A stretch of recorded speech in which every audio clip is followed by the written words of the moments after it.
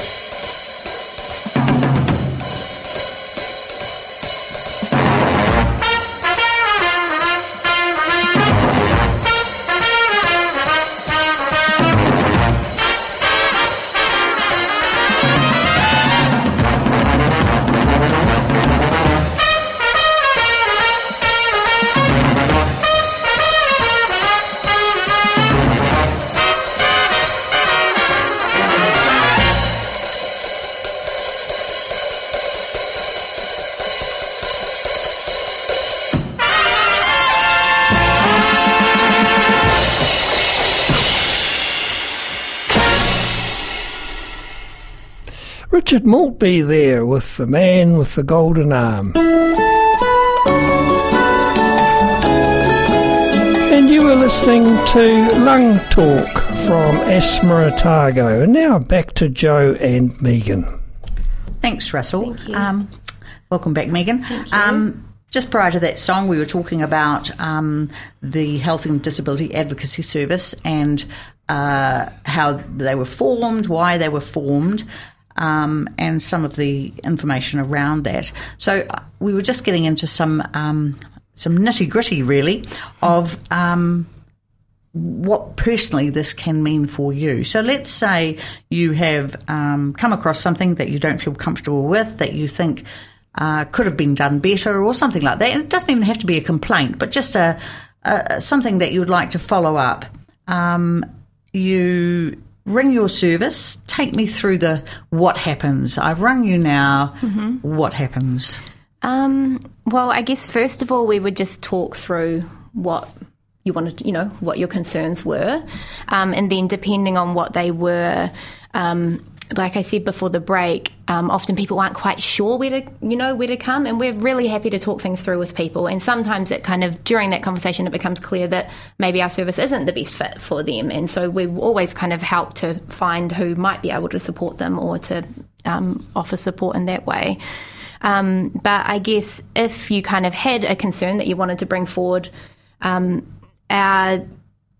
job is to really support you to raise those concerns. So there's kind of, if you're wanting to work with us, there's kind of two main ways that we can do that, either through supporting you to bring your own concerns. So we kind of call that self-advocacy. So that might be, Joe, that you had a concern with something that happened at the hospital, and you wanted to write a letter, an email to them to let them know what had happened and to kind of raise your concerns, but you were feeling a bit unsure about how to do that. So I could talk that through with you. We have kind of like an email template we can send you to kind of give you some ideas about how to set things out, and even you can email me your draft for me to kind of look over and say, what about this, or how could you, make this a little bit clearer, or just to, support you to do that.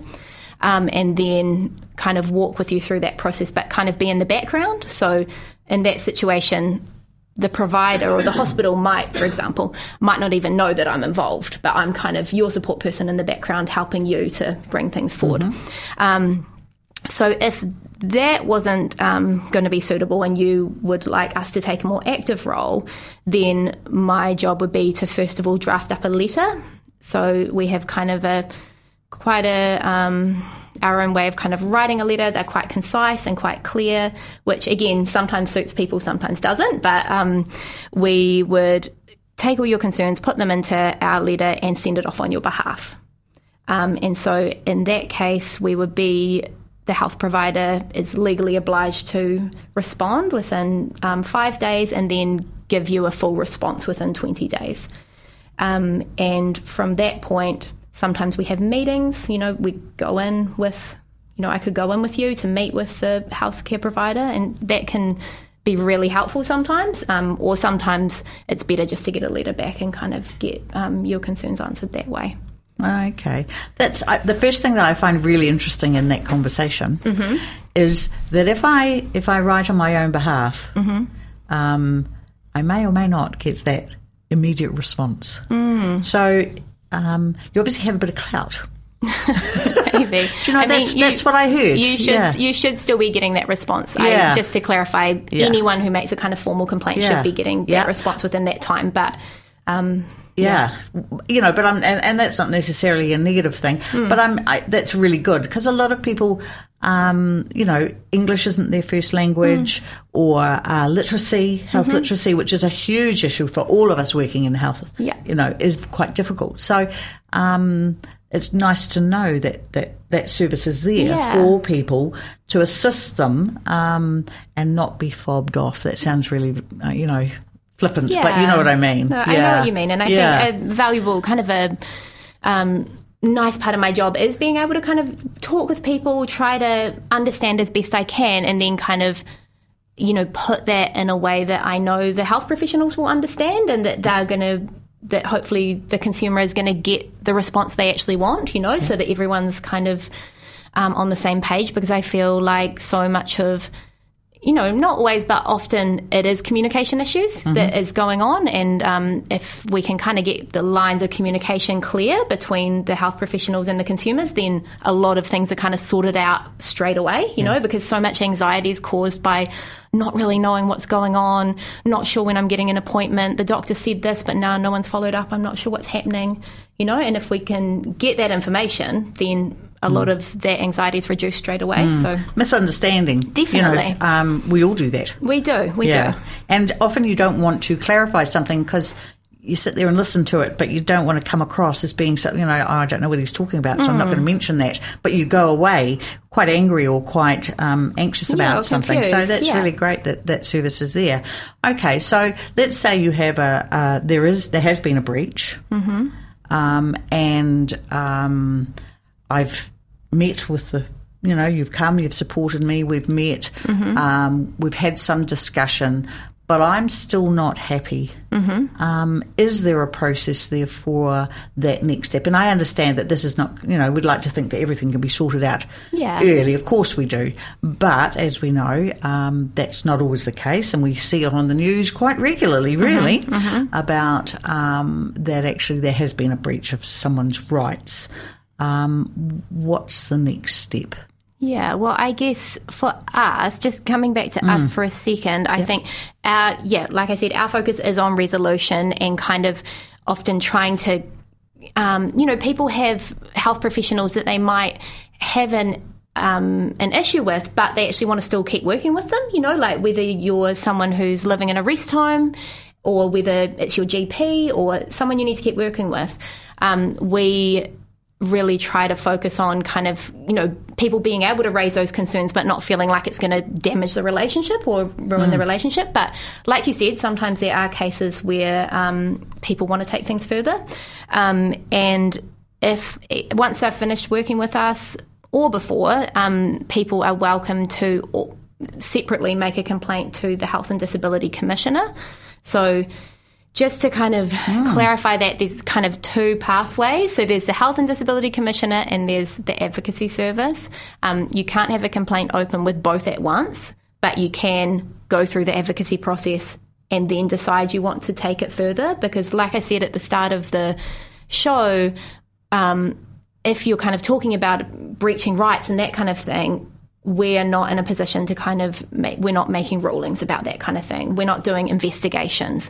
If that's kind of the path you're wanting to go down, then you need to go on to the Health and Disability Commissioner. So it's a separate kind of situation, and so they kind of, if you send something through to the Health and Disability Commissioner, they have the option of kind of, sometimes they send things to us, so we kind of pass things back and forward with the person's permission. Sometimes they say, this is not something we're going to follow up. Sometimes they say, this is something for someone else to follow up, like, for example, the Privacy Commissioner or, someone like that.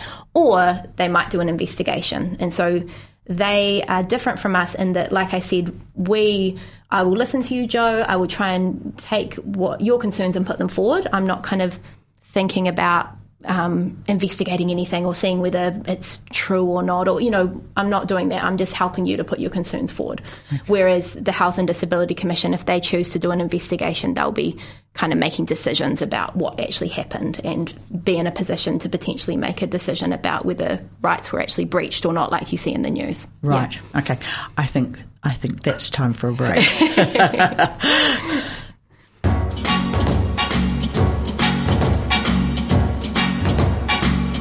Well, Saturday night at 8 o'clock, I know where I'm gonna go.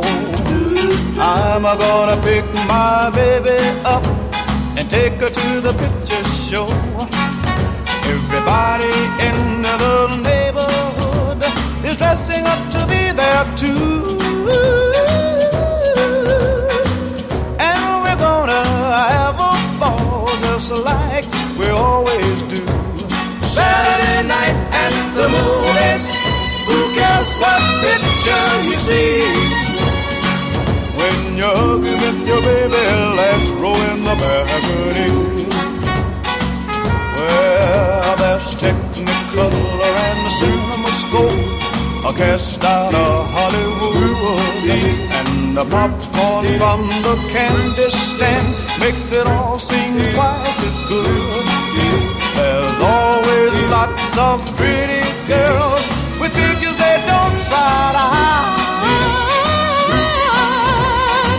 but they never can compare to the girl sitting by my side. Saturday night at the movies, who cares what picture you see?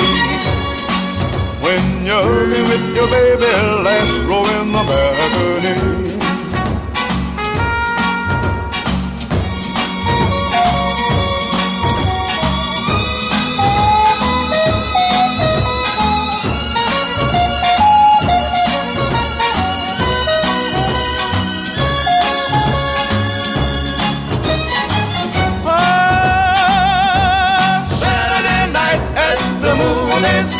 Who cares what picture you see? When you're hugging with your baby last row in a balcony. Oh, Saturday night at the movies. Who cares what picture you see? When you're hugging with your baby last row in the balcony. Yeah, Saturday night at the movies. That's a long time ago with the Drifters. You're listening to Lung Talk, presented by Asthma Otago, supporting people with asthma and breathing problems. Thank you, Russell. I don't remember the last time I was at the movies, actually. So there we are. Seems like a long time ago. I'm here with Megan Galloway from the Health and Disability Advocacy Service, and we've just been having a chat. It was getting a wee bit heavy near the end there with the Commission being involved. But I'd just like, Megan, just to sort of round up perhaps again and just talk a wee bit more about the Advocacy Service so that people are quite clear about what it is that you're doing. Yeah, thanks, Jo. So, yeah, just to reiterate, we're free, we're independent, we're happy to kind of talk through anything that you might be a concern to you, and my roles, or our role really, is to bring your concerns to a provider and kind of get information back, kind of get more understanding, and also be able to, express your, experience. And I mean, I guess a great thing about that, as well as your, for you personally, can be that's how we can kind of improve services, because if people don't know what's going wrong, then they don't know how to improve them. And we do, see a lot of actual change, people changing policies and kind of showing the consumer how they've changed things so that this won't happen again when, mistakes do happen.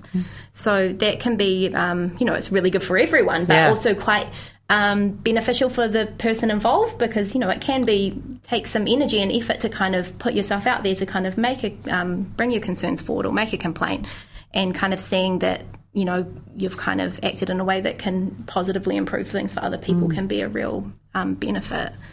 Cool. No, I mean, knowing that you have you made a change for the better. Yeah, that's a great outcome in itself, isn't it? Yeah, it definitely is. Yeah. And I think, sometimes we get people calling kind of unhappy they're not able to access things. It's just, that's one thing we can't advocate on behalf of kind of access to services. Like, we can ask, why someone might not have had access to that service, but we can't, sometimes people want different things, but that can be more of a kind of political issue, I guess, whether things are funded or not. And, that does come up a lot, and I totally understand that. But, Cool. Okay, I'm looking at the time, and we're just about out of time. Thank you, Megan. But first, the last thing I want to do is, so how can people actually access you? Well, we have an 0800 number, is probably the easiest way to access us. So that's 0800 555 050, and then you'd be put in touch with the advocate in your area. If people are online, there's also a really great website that has a lot of information, which is just advocacy.org.nz. So that's a great place to start. And I think that's probably how most people, yeah. So it's not a drop-in office. You don't just pop in. You ring, make an appointment. Make sure that everyone understands that. They don't have a place just to go. Yeah, no, we don't have enough people for that, unfortunately. No, that's great. All right. Thank you very much, Joe, talking with Megan from the Advocacy Service. So until the first Wednesday of July, take care, and this program is brought to you by Asthma Otago.